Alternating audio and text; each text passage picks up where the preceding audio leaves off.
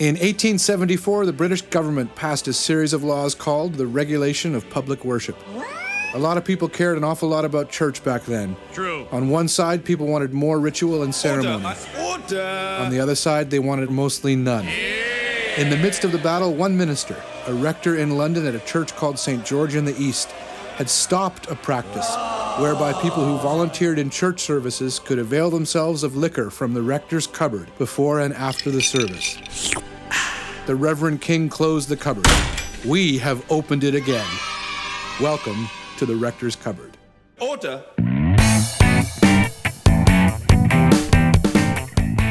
So welcome to the rector's cupboard. This is episode 5, chapter 4, and we're calling it Not at All Like a Rose Trampled on the Ground. I don't know if we'll explain that title or not. Probably not. We're going to be having conversations about worship, music, spiritual formation, and all of that under the umbrella of hopeful theology. Our guest a little later will be Carolyn Ahrens, who will introduce more properly later. But right off the top, I'd like to say hello to Catherine. Hi, Catherine. Hi. And to Ken. Hi, Tom. Ken Best, because there's two Kens. Ken Bell as well will be joining us for the Rector's Cupboard portion a little later. And I thought we'd start off our conversation this time in reference to an article that I saw recently and topic that we've been talking about when celebrities, artists, musicians, others give kind of opinions on political topics or social issues and how they can how that can get them into trouble. So, of course, the famous example is the Dixie Chicks in 2003. This article, which was on CNN, mentions that the Dixie Chicks took a stand, I guess, against the Iraq War, and then were kind of blacklisted within the country music community. It cost them a great deal. So under that kind of idea, the article is basically saying that contemporary Christian musicians are really, really reticent to express just about any political view, particularly if it goes against kind of the standard, more conservative political view. You guys have seen the article. Anything stand out for you? Anything that you remember? Or what do you think in general about artists expressing kind of political opinions? Catherine? I think, I guess I don't know how it could be avoided. Like, I think I get where they're coming from in the sense that it's hard to earn a living as a Christian musician, and you don't want to isolate groups of people from your music. I just think whenever you've got a platform, this is totally personal preference, right? Like, I think whenever you've got a platform, you use it. But that's maybe the social justice warrior in me a little bit. I don't know. Yeah, I think that one of the things that stuck out to me in that article was, are people in this position there for entertainment purposes, or is it supposed to be that they're doing something more with that platform? So ideally, I think you should do the most that you can with the platform that you're given. But we do look to people to provide just simply entertainment as well. So I think that it's important how these artists are choosing to present themselves, like what's their goal and what it is that they're doing. Are they there to present a political agenda, or are they there just to provide something pleasurable for their audience? Sorry, Kath. Yeah, well, I think that's a good point, because one of the groups that the article mentions is U2, because U2 are a fantastic example of people living authentically that have spiritual views and share them in their music really succinctly and very specifically. And I think they land so well with people because they don't shy away from hard stuff, and but they're big enough to get away with it too. Yeah, that's true. Right? So like I don't know the scene that well, the contemporary Christian music scene, but the artist that's mentioned off the top in this article is, I guess it's pronounced Tauren Wells.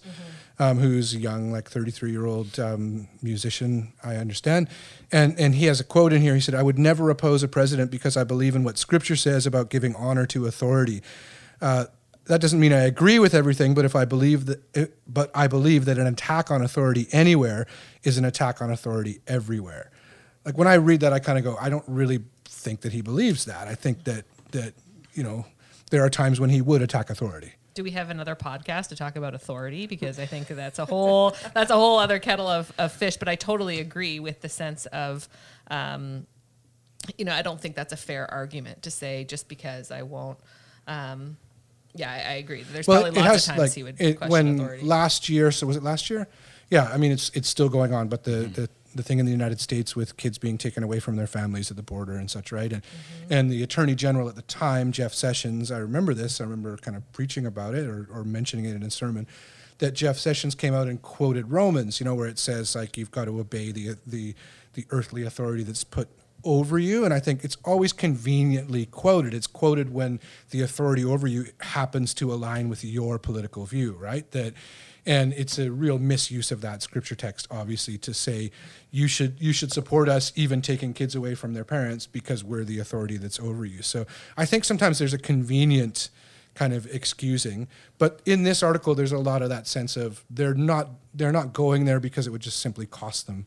Yeah, I think that's the thrust of the article, is that the cost is too high to say something. In the article as well, it talks about, is it so wrong that they would just sing about love? Like, is it so wrong they would just keep circling back to, the God's love and availability, and it's not really wrong that they would do those things, but it does fall short of the platform once again that they've been. It also given. mentions, I think, interestingly enough, and I thought responsibly, that many of these artists who some would criticize for not expressing political views against certain things if it's really excessive, right? Even if it's your side, that many of those artists are involved in foundations and helping the poor and often traveling around the world to do, like, there's some really, really good work. And I appreciated that the article mentioned that. I think for our kind of context in terms of hopeful theology, we're back to one of the things that I think we've spoken about before, and I certainly find interesting, is that the challenge is that we're trying to figure out where somebody falls on what side of a particular line. And so if somebody says, for example, something about if they express something about homosexuality that doesn't fall in line with a certain kind of conservative understanding or something, they're just automatically, they're on that side of the line now, so we can't trust them, so we can't listen to their music. And so I find that extremely hopeless. And I think that as long as we're doing that, it just isn't going anywhere, right? And that this whole article is basically outlining that exists within the Christian music world, where you just can't even talk about those kinds of things because you're going to be labeled, right? Yeah. So our producer Rick joined the fray. We have producer Rick here as well, and we have Spencer Capier, who's a recording artist in his own right. Yeah. And we would introduce Spencer Capier, but we're not going to fully do that. But so Spencer may chime in, and producer Rick is going to chime in. Rick, go ahead. No, I wanted to go back to you two really quickly, and you guys will get into this much more in depth than I will. But I think thinking back, remember how Bono and you two were with George Bush? They actually didn't. They embraced. They pulled He thanks him almost every concert still. He still does, because of a lot of the work they did in Africa. Yeah. But he knew he wouldn't get anywhere by just shutting it down. And I think in that, and as Christians, he pointed higher and bigger, and never mired into the issues. And so, hoping that Christian artists will take a stance one way or the other. I'm more concerned about the ones that are readily willing to do that too quickly. Anyways, that was my little thing. I will now pass this back to Ken. So, thank you. Well, our guest for this podcast is Carolyn Ahrens, and I'm looking at her little description from her own website about who she is, and there's a lot here, and it's fantastic. We're really pleased, Carolyn, that you've joined us, and appreciate you being here, particularly for talking about music and worship, but also what you bring to the table, literally here, for in terms of spiritual formation and much of the work that you've been doing over the last number of years. So chime in whenever you want. I'm not going to read the whole thing, but Carolyn, well done. There you go, producer Rick with We're the just key. listening. We're distracted by the beauty. I just want to clarify that I did not just burst into song. That was not Carolyn. But, as soon as you're even partially introduced, you're partially introduced, and it just and starts. would you like to know what I think politically? Yes. I'm here. No, we're not I'm interested. To hear it. Carolyn Ahrens has released 12 albums and has and authored 3 critically acclaimed books. 15 of her songs have become top 10 radio singles. on the Canadian pop and U.S. Christian charts. Aarons has earned 2 Dove Awards, 3 Juno nominations, and was recognized as the West Coast Music Awards Songwriter of the Year. Do you remember what year? Okay, sorry, we'll keep going. She's an accomplished writer. Her writing has also been recognized by the Evangelical Press Association and has been awarded Canadian Church Press Awards. In addition to touring and speaking, Carolyn's been a regular columnist for Christianity Today, Faith Today, CT Women, and has served as a professor at Acts Seminary, Pacific Life Bible College, Columbia Bible College, a lot of places. Bunch of places. I'm teaching at places. Trinity. You're teaching now? Right now, yeah. What are you teaching now? I'm teaching a worship arts course called And Songs of Faith. What do Yeah. you like most about teaching in that kind of context? Well, boy, I was already a difficult question. I'm tapping out. Okay. No, what do I like about teaching? First of all, I tend to take on teaching because it makes me learn stuff. So it's quite selfish. But I know if usually if somebody asks me to teach something that I think, I always wanted to be able to really think about that, then I'm interested in teaching it. And then it is actually really satisfying and fun to communicate ideas to other people and often younger learn people from them. Yeah. Yeah. So awesome. and then it has a little bit of personal stuff here in terms of, where you did some theological studies at Regent College, Master of Arts in Theological Studies from Regent. And currently now, and you've worked with us in the context of some of the spiritual formation stuff, the Director of Education for Renovare. Yes. Tell us a little bit about what Renovare is. So Renovare was founded by Richard Foster. Probably some people will know his book, Celebration of Discipline. 40 years ago, he wrote that book about this idea that only God can heal and transform us, but we actually can cooperate. We don't have to sit around and wait to get zapped. So there are some things we can do to cooperate with God, be intentional in our being shaped into the image of Jesus. And so he wrote this book. It kind of blew everybody away. It was just going through classic spiritual practices that had been documented as helpful in this journey. And so all these churches started asking him to come help, and he realized it was bigger than he could manage, so he founded Renovare. And I didn't even know Renovare was a thing. But you'd read the book. You read Celebration. I had all these books with a Renovare logo that were like kind of Forgiveness, Simplicity. Yeah, and spiritual. Dallas Willard, Right. and lots of stuff. They had done this compilation called Devotional Classics, which these kind of core samples from different centuries throughout Christian history. So when I kind of stumbled across that Renovare was looking for a director of education, and on a Regent Facebook page, and that's fantastic. Didn't know I was knew looking you were. for I a didn't know job how. or anything. And just kind of the way I've always described that moment, I felt like somebody hit a tuning fork, put it on my chest, and I started to vibrate, and I walked out and said to my husband in the family room, I think I know what I'm supposed to do when I grow up. Oh, that's and fantastic. so I started working with them about 4 years ago. But you're still doing music.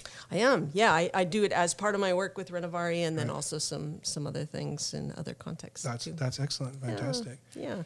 And if I can go back to the conversation about Of course you can. the CNN article, the one thing Spencer had actually texted me that article, and I felt very old when I read it because I didn't know a lot of the artists in it. I haven't kept up the way I should.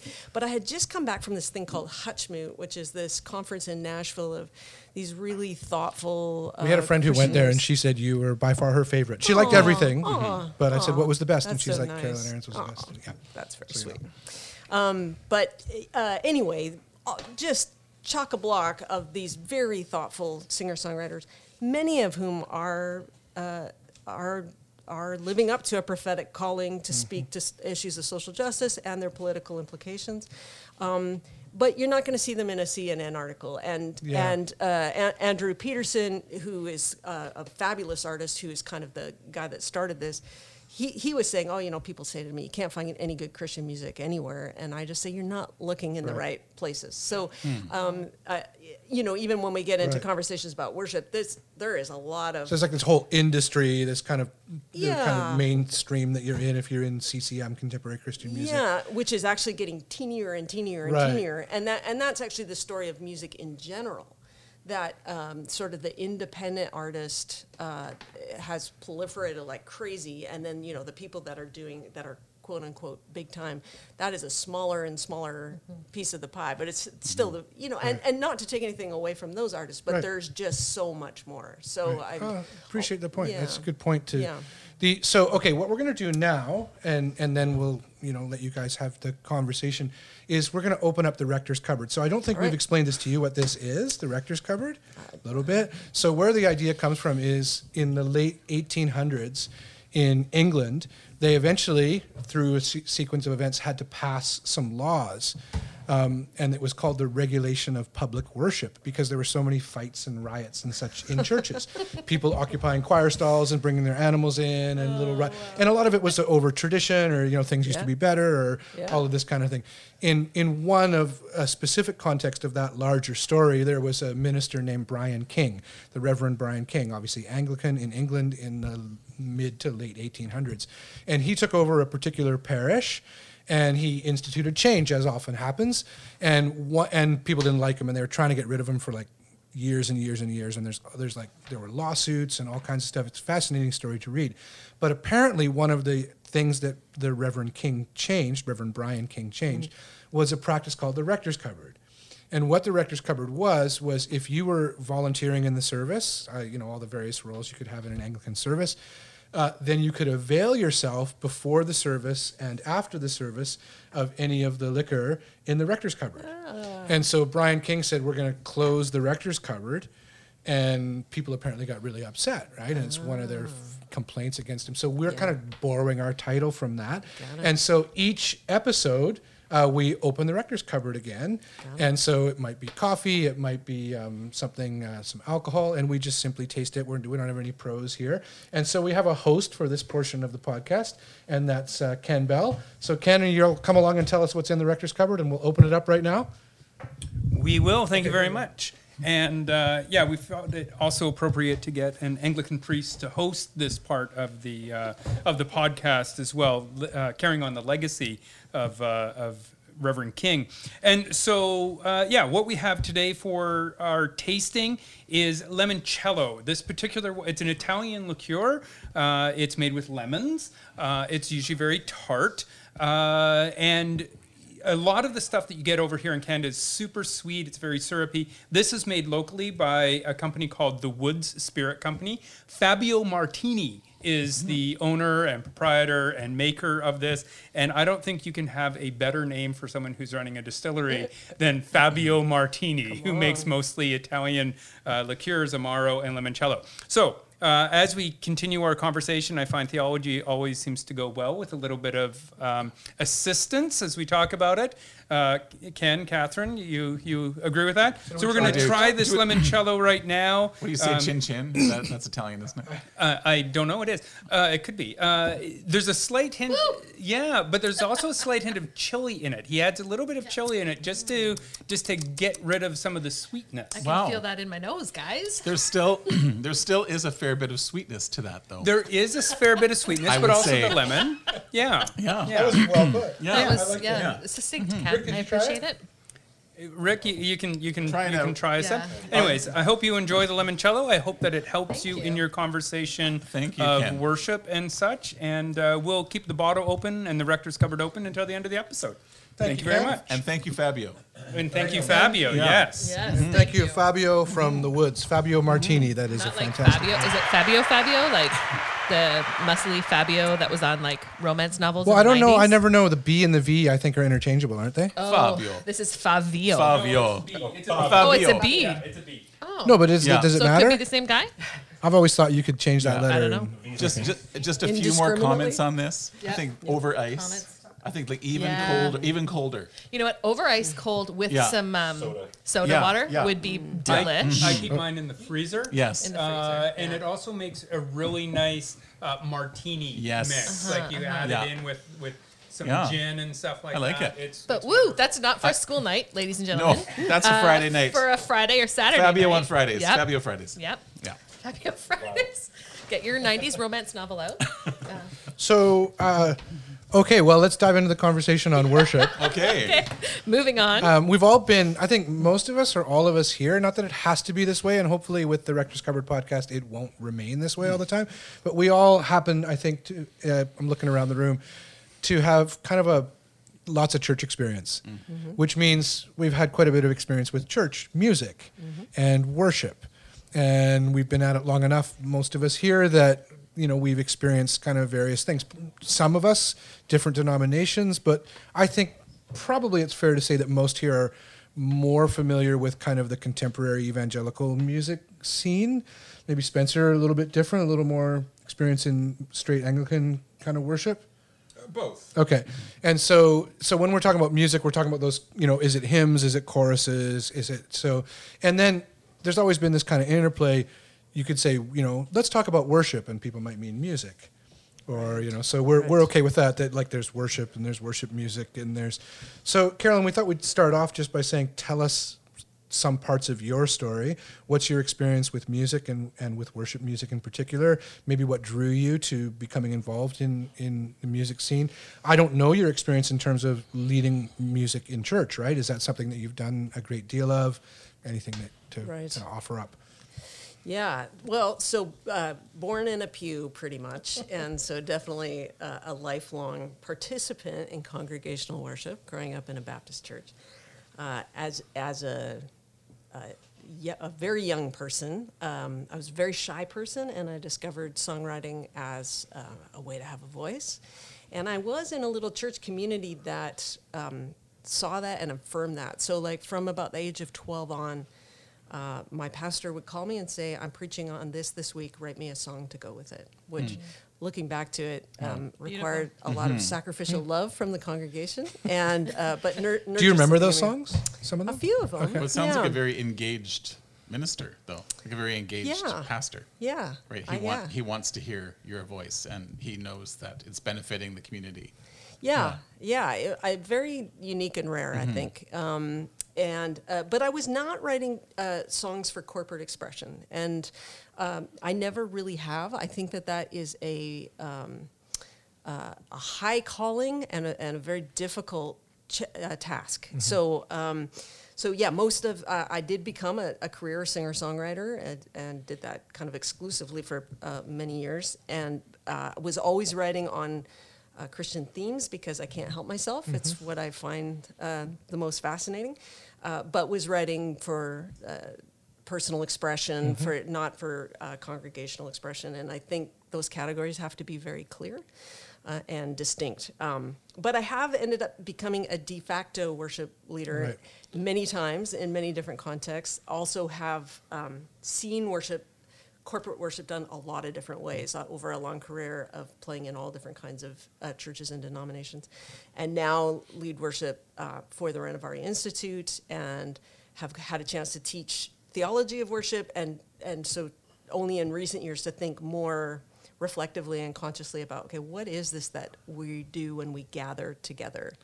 So when you say you're leading for the Renovaré Institute, what would that look like? What kind of gathering is that? So that is at the Renovaré Institute. I'm the director of the institute, and because I can play music, I end up playing music. So what happens is the students get together twice a year for these week-long intensives, and we have worship first thing in the morning and worship at night, and so I lead the worship. So it's kind of like a church service to some degree. It is. I don't.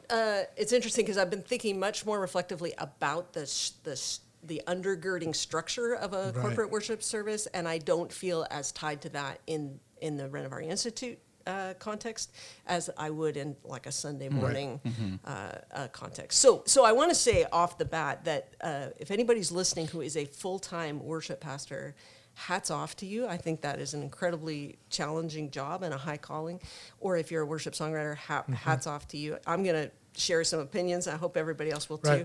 But man, I think that is right, and it's the kind of thing that from being part of churches for various time. Yeah, worship leaders can get kind of shots taken at them a great deal, and no matter what, you're not going to please maybe most of the people. Oh, it's if you're doing your job right, there's going to be unhappy people. Right. Yeah. So, where have you felt kind of hope in terms of your own career, your own expression, the things that you've chosen to do and been gifted enough to do?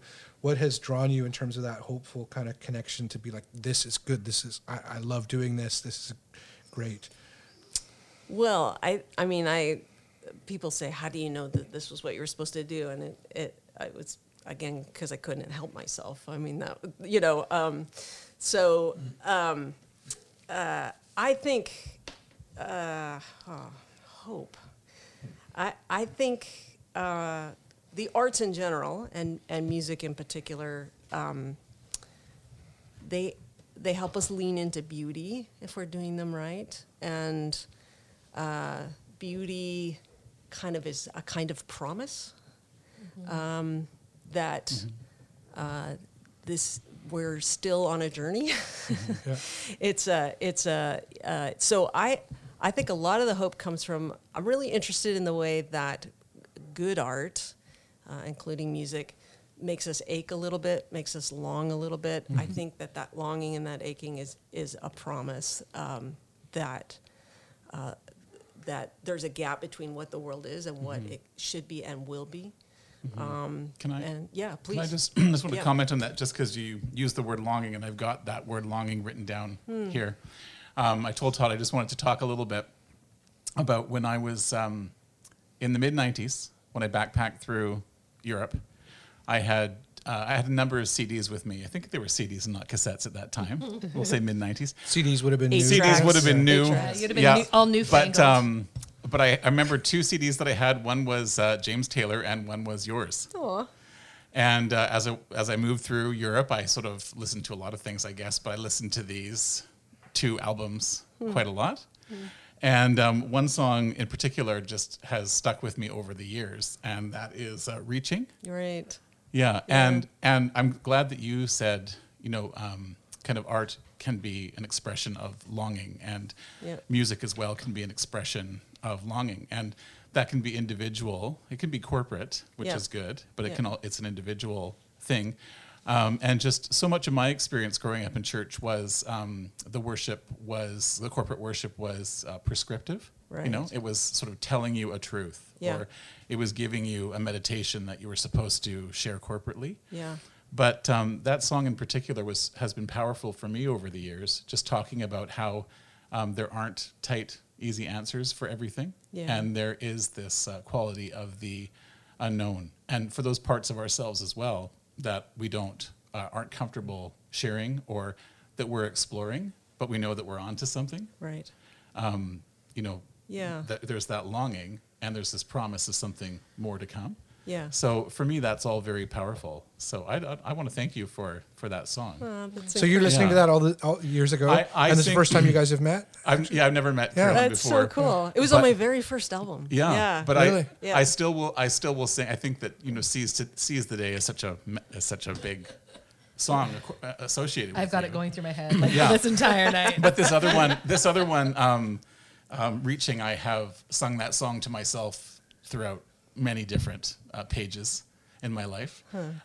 So your work does have this power that echoes on. Oh, that's so cool. And I think that that's the power of art and of somebody responding to what it is that's theirs to make, and sharing it. Thank you.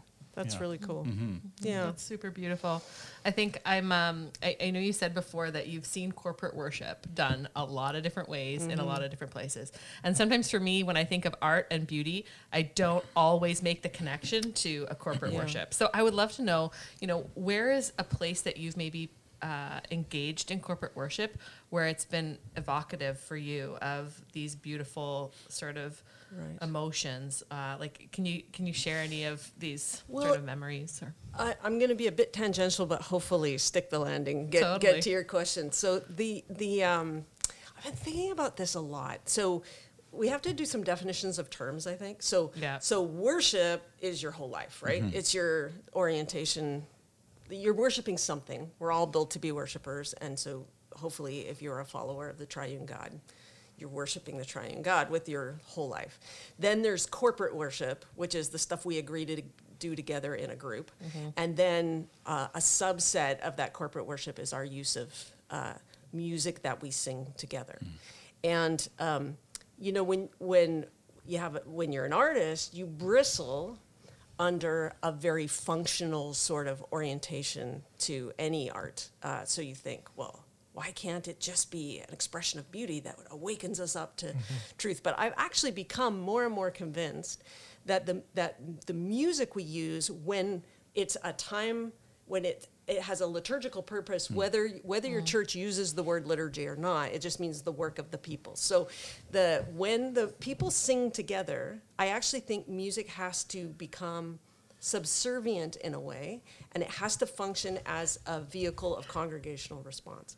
And that's right and good. And the artists in the room are going, yeah, but music can do so much more. Like now it just has to be what the least musical person in the room can do. But it's a very other-centered, loving use of music in that context. It can still be done very well, but it has very set limitations. And if it enables an entire congregation to sing together as one voice, that can be profoundly moving and beautiful. Now, having said that, I think the music and the arts can serve other liturgical functions besides facilitating congregational response. So I would be a huge fan of bringing back it still occurs in some churches, but in a lot of churches it doesn't. In a lot of churches we say the only way that we can use music is for congregational response. We've done away with the choral number or the organ solo or the jazz number or whatever, right? Well, I think it would be wonderful to see congregations come back to a moment in the service where now we're going to worship by listening, and music is going to do something other than facilitate congregational response. And so now I have to answer your question: is where have I seen that done? And let me think. Well, the church that I go to, our pastor Brian Bueller, so I go to. Oh, yeah, Brian Bueller. Yeah, Oh, great. Pacific Community. He is a painter. Yeah. And every once in a while, he'll use a piece of art as kind of a visio divina, a divine scene, and it's incredibly powerful and beautiful. I've heard musical pieces that aren't for congregational expression that have moved me really deeply. In fact, I was just in Birmingham, Alabama, at a United Methodist church that was very high up on the candle for a United Methodist church. It was very formal. And there was a big pipe organ in there, which is outside of my usual church experience, and the organist like ripped it up on I can't remember the song now, but it was fantastic. I had tears streaming down my face by the end of it. It was just rattled my bones and was really powerful and quite outside of my normal experience. So. Because you had, Catherine, I know you've got some. You were mentioning to me the kind of odd nature of the experience of people gathering together. You sit in these, like, if you don't go to church, then where is another place where you like sing together with people? Well, yeah, at a Taylor Swift concert. Okay, so a concert, I Like guess. a corporate but gathering, attention, right? But pay Yeah. attention to that because There's energy there. when it's one that everybody Yeah. knows, like there's an old It's a corporate experience. There's an old Simpsons episode where Yes. it's like, I know this one, Yeah. right? But it is so Yeah. bonding when a group of people know the song and sing together. They instantly feel like friends and family. So when it does happen, it's actually super powerful. We managed to make it kind of starchy and weird Right. sometimes Well, it's in church, but and it is so powerful in that it comes in through this entirely. It's a different door that it comes in through. I remember once being at Sutherland Church. I wasn't going there at the time, but went for an Easter service and someone was singing the Via Dolorosa or something, and I just started bawling my eyes out. I had to leave the room. I was crying so hard because of where I was at that time. Yeah. That just really spoke to me and impacted me, and it came in through a very different door. Yeah. And so much of my experience growing up was things presented for me to think about, or Right. for behavior, things for me to ponder, to hopefully influence or change my behavior. Yeah. So it was a sort of very in the head thing. Yeah. Whereas music has this wonderful power, or art Yeah. has this wonderful power to come in through this entirely different door and kind of to do a work that's deeper. It kind of, you're more saturated in it. yeah. Yeah. Yeah, absolutely. It's more embodied, and it's. I mean, this is tricky because I do actually think worship music can have a really important catechetical, if I can use that word, like teaching role, and that's a perfectly appropriate use of music. It's just not all that it can. No. All that it can do, Yeah. and so yeah, do you want to go? How did I do answering your Oh, question? I loved it. Do you I have loved further it. thoughts? Yeah, absolutely. And I do love the use of all different forms of art and not just the congregational music piece of it. And I do think I like what you're saying around the fact that the congregational music serves a purpose of sort of that liturgy of the congregation, right? So that leads me to what if it's a crappy song? Like what I know we've all been in these rooms where you're like, if I have to sit through like 3 more songs of this worship set, I don't know what I will do, but I need to leave at this time. And so I just wonder, like, can worship music, can the congregational music be just bad? Like like, do we have and what do we do? Like, how do we get out of there? Certainly can. So Spencer has grabbed the microphone I bet Spencer has with thoughts some on this. passion. So let's hear what he has to say. I'll try not to cough because I'm still recovering from a thing. Have some limoncello. Yeah, it's working quite well. I think the problem is that a lot of the nature of the current contemporary worship music is that it is written by songwriters who are not congregational composers. And so they're writing music as if it's an individual singing, and it sounds great with all the heavy production around it, but they're not singable. They're not singable by congregations. And if you look at sort of the biblical roots for why there is singing in church, it's A, to exhort one another, and B, to praise God. And most of the praise and worship music that you see that makes money for that contemporary Christian music industry that we were talking about earlier, which has nothing to do with the stuff that Carolyn was describing at Hutchman, where you have Christians who are musicians, not Christian industry musicians, niche marketing, under the guise of evangelism, right? Most contemporary Christian worship music is unsingable and horrible. And Tell us how you really feel, I'm Spencer. going to walk it back a little bit. I know you are. Yeah. So, but I'll finish by saying, and the nature of the way we deliver the worship package, as they describe it often in the evangelical church, like it's a cruise missile, is that it turns the congregation into a passive receiver.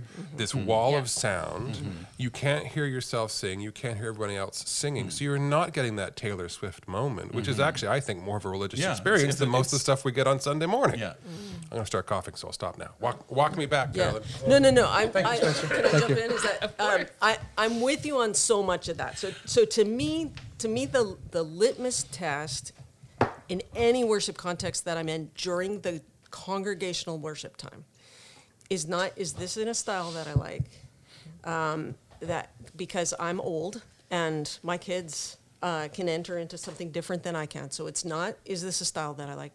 It's 2 things. One is, are the lyrics saying something Anything. theologically Like a rose helpful? trampled on the ground. He took the fall and thought of me above all. Anyway, keep going.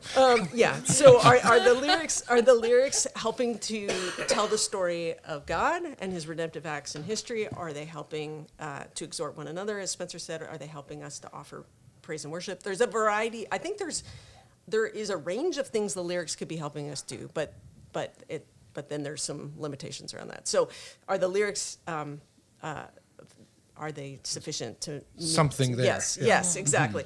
And then, other than that, to me, the test is: are the people singing? And if the people aren't singing, it's a fail. Just full stop. And if they're singing and theologically it's sound, I don't actually care if it's punk or Right. I like. But Carolyn, I think it's a function of, sorry, you got me going. It's a function of not just the quality of the lyrics, but the quality of the writing of the music. Absolutely. And the evangelical world is suspicious of good art. And I think they're also suspicious of actually good musicians. And so if you're horrible, but you're doing it for Jesus, that's better. Okay. Walk me back again. Good art is risk. Thank you. I mean, I think that there's a suspicion of risk because you might arrive at the wrong conclusion if you just put things out there. So, in regards to songwriting, any sort of artistic expression, I think that the church can be conservative as it approaches it because it's very important that we land in the right place. Yeah.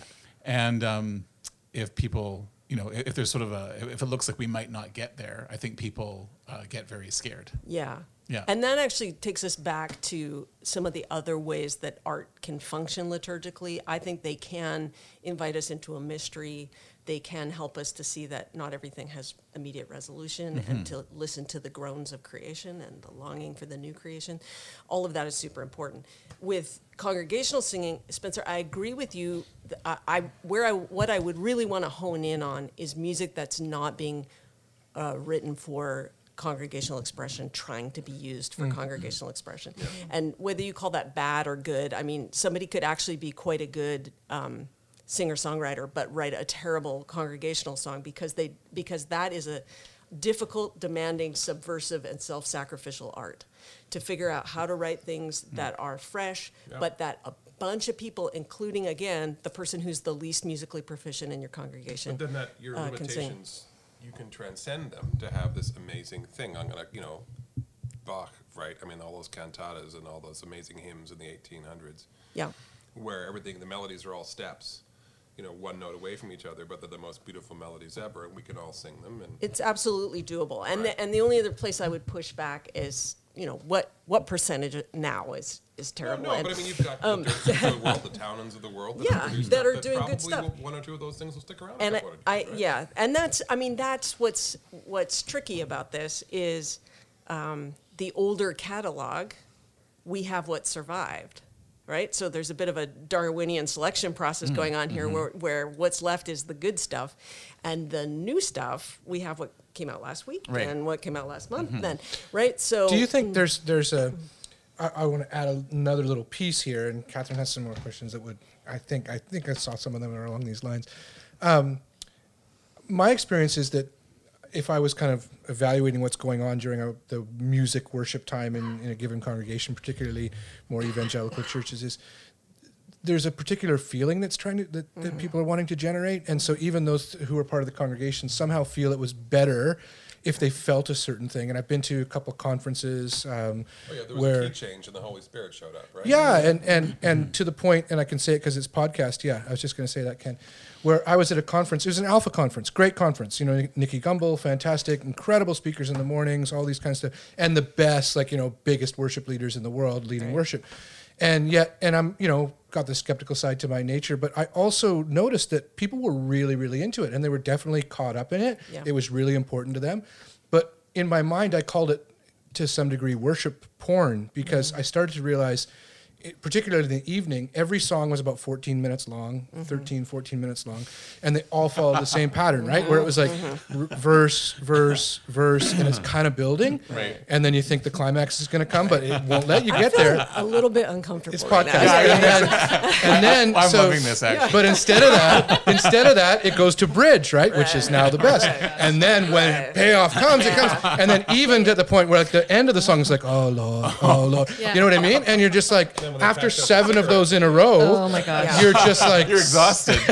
Can I just tell you? thank you. This was actually my Those next things writing question. worship songs, that's This was my next question, was around the music part of worship. And there's something about any art that can be used to manipulate emotion. Yes. And I think the music and how we actually use it in a congregational setting has power, and used inappropriately, i.e. altar calls, i.e. big sweeping themes and singing Well, like I things knew 80 every million time, like times. every time. Here comes the bridge, and here comes. Yeah, But and I'm it's not like- saying it wasn't. It can Something real was be. going on too. But No, yeah. absolutely, but it can be manipulative. And I mean, maybe it's because I have PTSD. I went to a Bible college and, chapel every day, 5 days a week for 5 years. I did sing of His love forever, like literally every day forever. And if I Over never the hear that mountains song and again, the stop. I'm gonna no. And so Not one I of just sort Spencer's of favorites? I worry about this manipulation of music during people's prayers to sort of give that feeling. And is there somewhere what do you teach your worship art students? This is what I'm curious. Yeah, well, it's tricky because we've already talked about that it can do this wonderful thing of helping us access more emotional parts of ourselves, more embodied parts of ourselves. But I think it's Jeremy Begbie who says we basically, there used to be all these different options of how music and the arts could help us or could function, and now we basically got it down to expressivistic, right? Like just emotion, just expressing emotion, and often in a very narcissistic way because that's who we are, right? So it's not even "I love you, God." It's like, let's look at how I am about loving you, God, right? Like, or how sorry I am about how I don't love you, God, and it's still me. It's just so this is incredibly tricky because I don't think we should be divorced from the emotional power. Yeah, I of totally, music. I totally agree Right? with that. Yeah. But it is it's the potential for manipulation and for goosebump addiction and for I think it was Wesley who said one of the greatest tricks of the devil is to convince us that we have to feel something for it to be effective. On kind of a goosebump emotional level. So there's a very it takes a lot of responsibility. You're kind of working with dynamite. So there's some people who write about worship who talk a lot about fittingness or intrinsicality. So theologically, is the music saying the same thing that the lyric is saying? Is it if you just heard the music? Is the music saying what the lyric is trying to say? And where I really feel that some problems with that is if I occasionally do turn on Christian radio, generally speaking, and maybe it's moving a little bit more to these long kind of Worship porn. I'll let you use the term. But what I hear is everything is so fat and triumphant Right. and Yeah. shiny and muscular.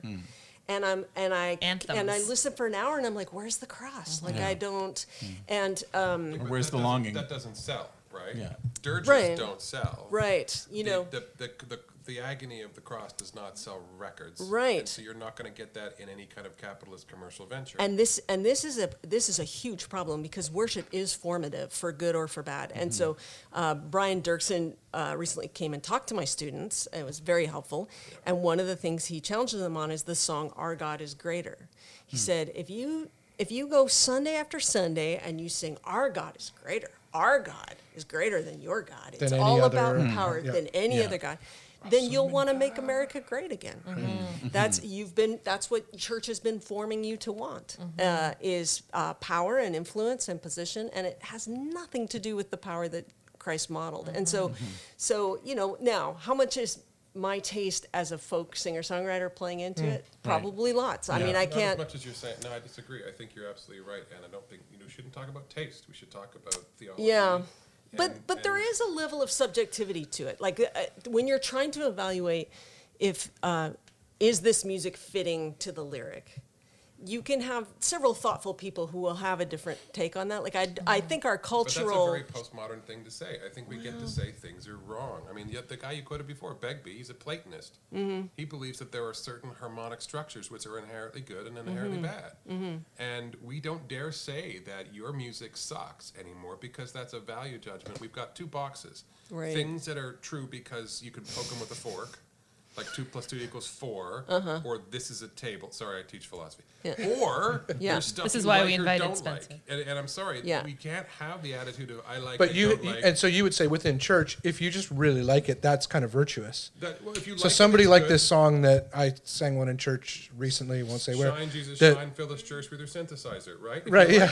like it, Or like it was kind of a sending song, like you go to this, and there was this line like God will be watching over you, and God. Anyway, the song itself, like theologically, was really it just was off. But you know what? But How you dare couldn't you say tell that, me I right? can't like it? I think Right. it's great, and you can't tell me I don't like it. Well, I'm not is nonsense. saying that you can't make qualitative judgments. I'm just saying don't underestimate the power of your cultural shaping.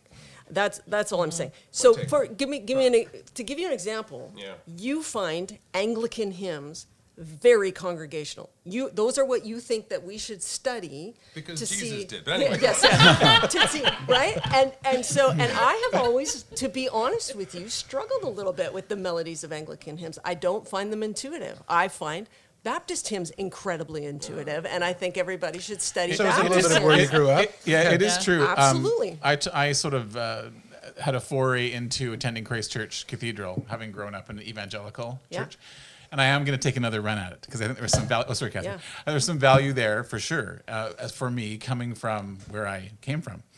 But you're right when you say your ears are kind of tuned by what you've moved in, right? Because entering into that world where all the music is hymns, I felt a little at sea in participating in that. And to my ear, that didn't sound right. And it didn't sort of create a resonance in me in the same way. Right. I'm just going to be a totally pretentious person and say there's a difference between Baby Duck and Cabernet Sauvignon. Yeah, but I think melodies like da da da da. Oh my God. But there is. I agree. He's and a better melody than the old rugged cross. I'm sorry. Yeah. Oh, wow. Catherine. Wow, that's No, a big gun. My point was going to be that Better lock the you rector's finish, cupboard. finish. Oh, It's so gonna be a fight. just to say, I think that's really true, because if you Yeah. ask me, do you want to get into a room and sing those songs that you grew up with? I would say no, I really don't. But that shaped what I consider to be a corporate worship song, right? Yeah. Or what I've known it to be. And So- I mean, think about how.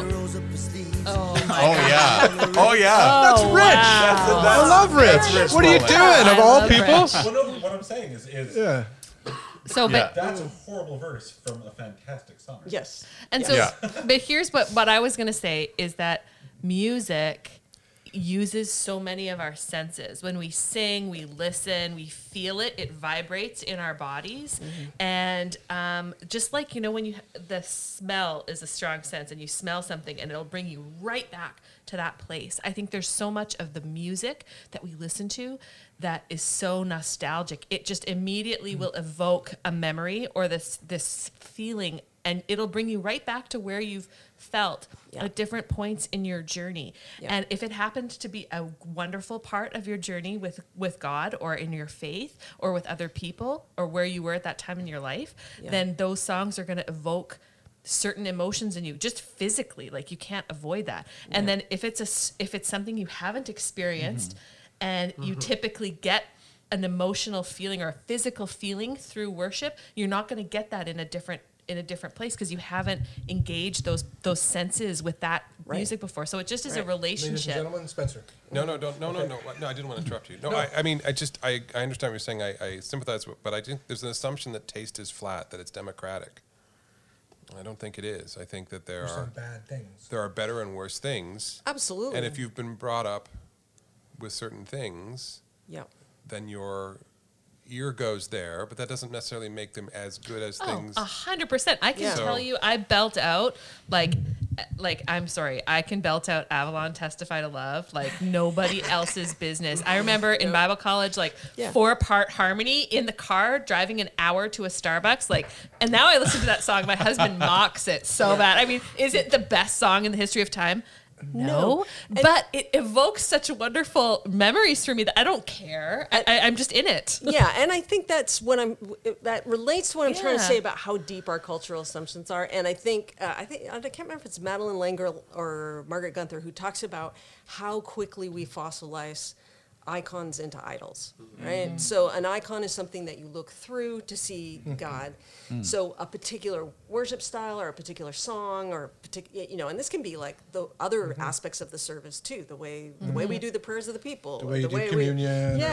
all of that. We have a profound encounter with God. It serves as an icon for us. And then, for many of us, there's a strong temptation to fossilize that into an idol. Now it's like, this is the only way that we can do this. So it doesn't, I'm not disagreeing, Spencer, that there are some things that are objectively good and objectively bad, but I think that we are self-deceived if we don't think nostalgia and cultural shaping. And one of the things I wanted to make sure we touched on before we wrap up is what you said, Todd, around communion. I think communion is one of the most important, unbelievably spiritual, connecting parts of worship in any body, whether you do it here at a dining room table or in a church. I had the privilege of going to Evolving Faith, which is a conference in Denver recently. It was amazing. And let me tell you, a room of 2,500 ragamuffins, literally people from all churches all over North America. These are people who have typically struggled maybe in different parts of their faith or with evangelicalism.